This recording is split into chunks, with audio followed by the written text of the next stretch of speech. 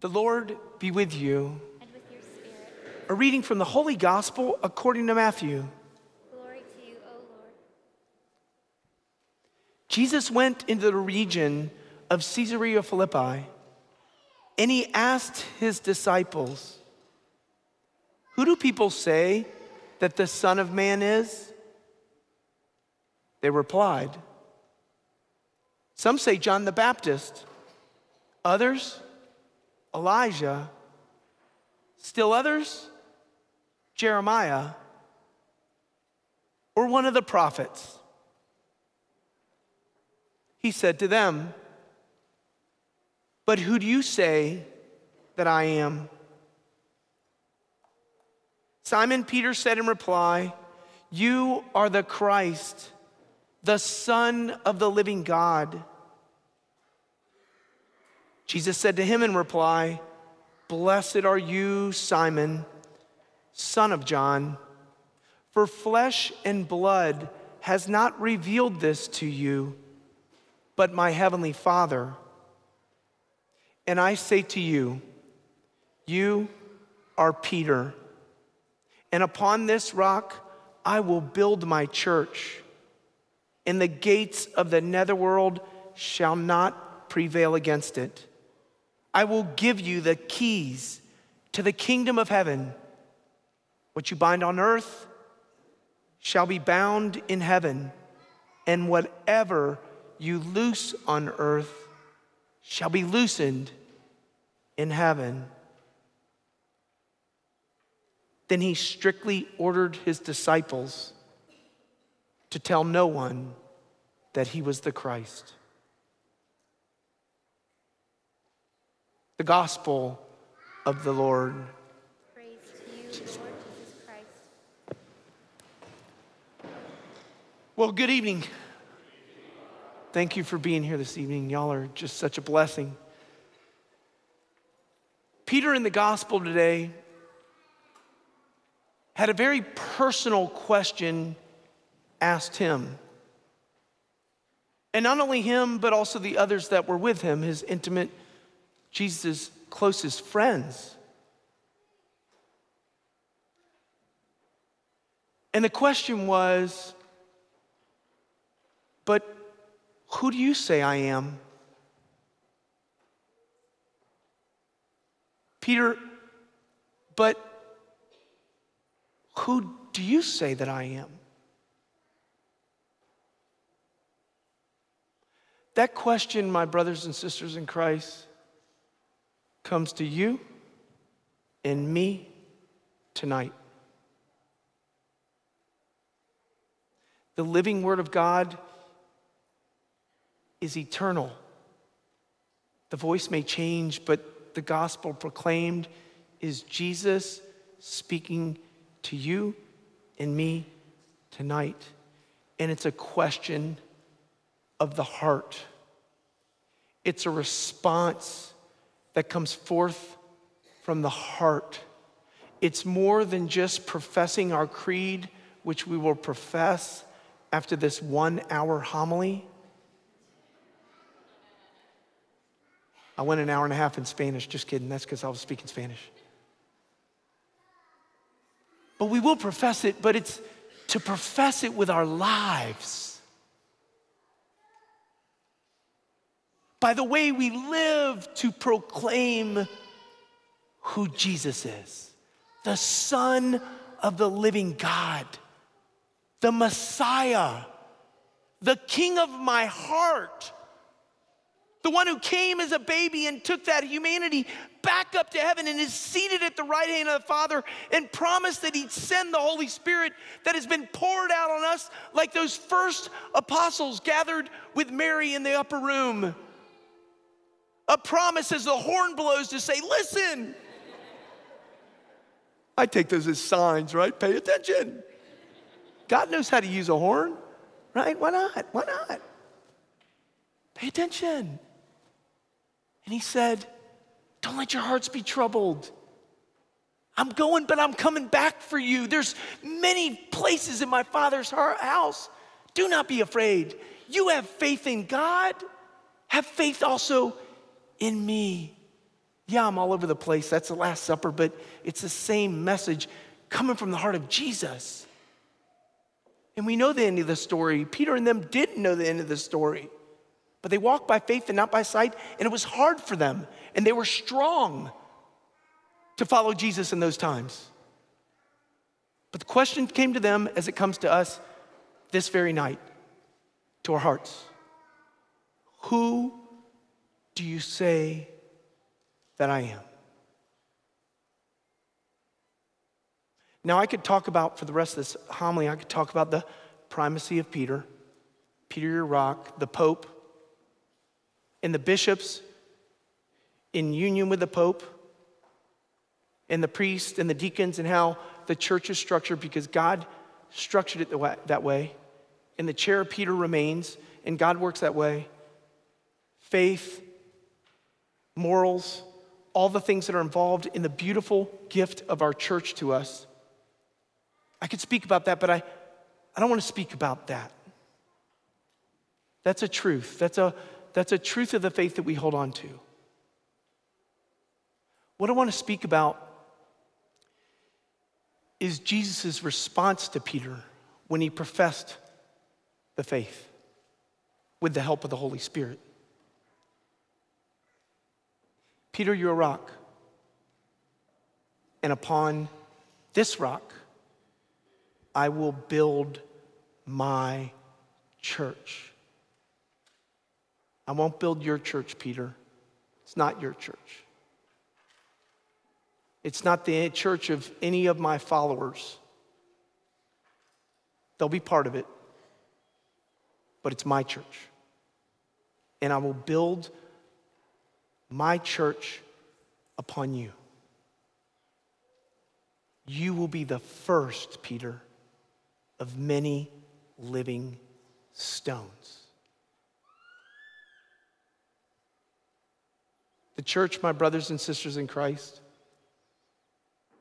the church is not all its buildings all over the world, no matter how glorious. The church is not its gold and adornments and wood and tile and beautiful things all over the world. It's not the church.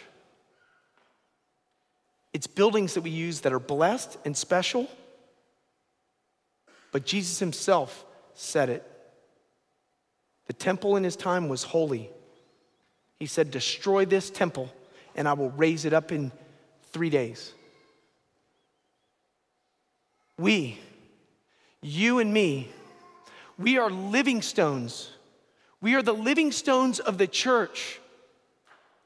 The living stones of the church in which the church has been built upon over centuries, over centuries, over centuries through followers of Jesus Christ who participate in the one priesthood of Jesus Christ. We are those living stones on which the church continues to be built. So what could the message be tonight for you and for me? 2 words. Keep building. Keep building. Keep building up the living stones of our beloved Lord's church. It is his church. Keep building. Keep going out into the byways and the highways and the streets and the communities and your neighborhoods and your schools and finding the lost and bringing them into his house to worship, to be baptized, to encounter Jesus and become living stones in his church. That's our mission. Remember when our Lord said in another parable, someone can go out and build their house on sand. The winds came and the storms blew and it crumbled and fell because it was built on sand. Then someone built theirs on rock. They built their domestic church on rock. They built their home on rock. They built their family on rock. They built everything they do, their lives on rock. On the rock and the cornerstone, Jesus Christ himself, that is his church, and Peter was the first stone laid in his church, Jesus' church. And he's building it up with you and me too. Yeah, but Father, I'm going into first grade. I'm just a teeny little pebble stone. I'm a little stone. Well, Father, I can't even speak to you, but Jesus knew me before I was born in my mother's womb, and I'm in my mother's arms, and I can't even speak yet. And I'm baptized here, and I'm a stone. I'm the smallest of the stones. Like the baby that I baptized this afternoon in Spanish. I mean, he's the smallest and newest of the stones. And he is a prince, because every boy and every man who is baptized becomes a prince, because Jesus Christ is a king, and we're part of his kingdom. And all you little girls are princesses, and you women are princesses, real ones, because Jesus is a king, and we're part of his kingdom.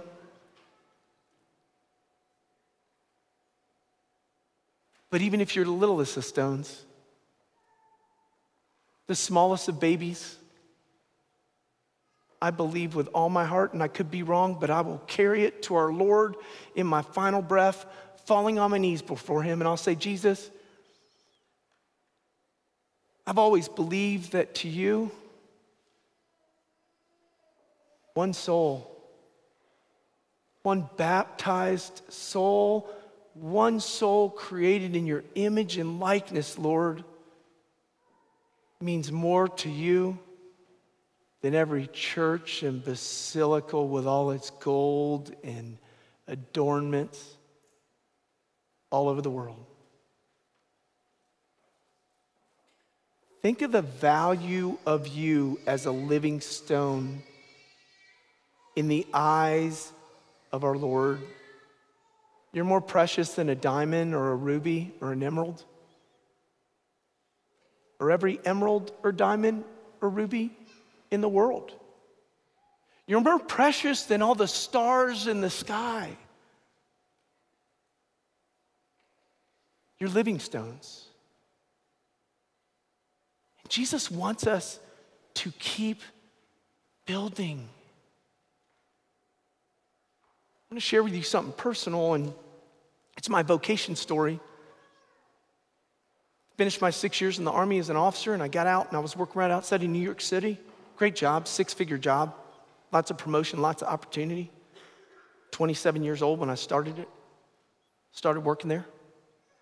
Loved the job, it was great. But you see, in New Jersey, I'd go to Mass on Sunday, and I'd show up at the church, and my heart would ache. Tears would be in my heart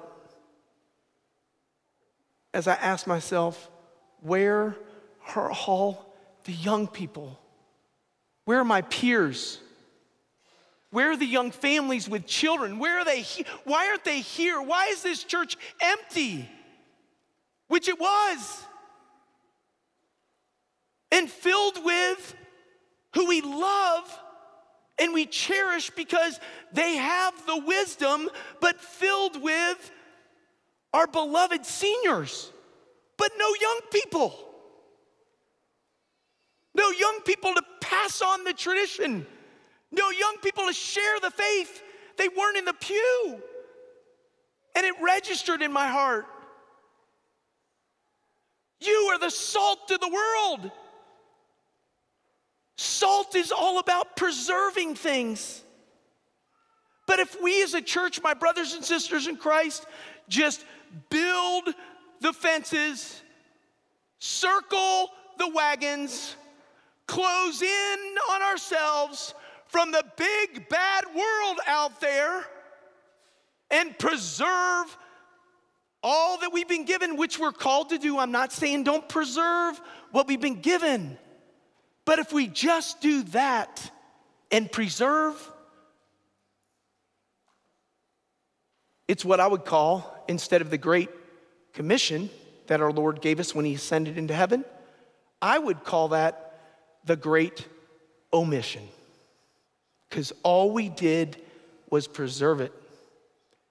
Remember the story of the talents? The last person just got one and he went away and buried it. The others tried to multiply their talents. I'm talking Jesus' parable to us in the living word of God. One person went away, preserved it and buried it and wrapped it up nice and kept it to themselves. I'm gonna save it, I don't want. The other people went and invested what they'd been given, and it multiplied. You are the salt of the world. You're called to preserve your faith, and protect your heart. And we're called as a church to protect our tradition and the faith and the purity of it and the goodness of it that's been passed down to us. But we are also the light of the world. You are the salt of the earth and you're the light of the world. And if it's dark outside when we leave, because this is gonna be a 5-hour homily, y'all are like getting tired of hearing that.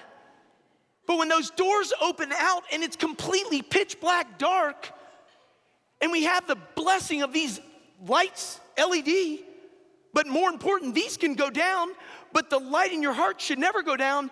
And when we go out as light of the world, we light up the darkness. We're called to be salt and light. And if we do that, my brothers and sisters in Christ, if we do that, we will keep building in our time. Keep building the church of Jesus Christ. Who do you say that I am?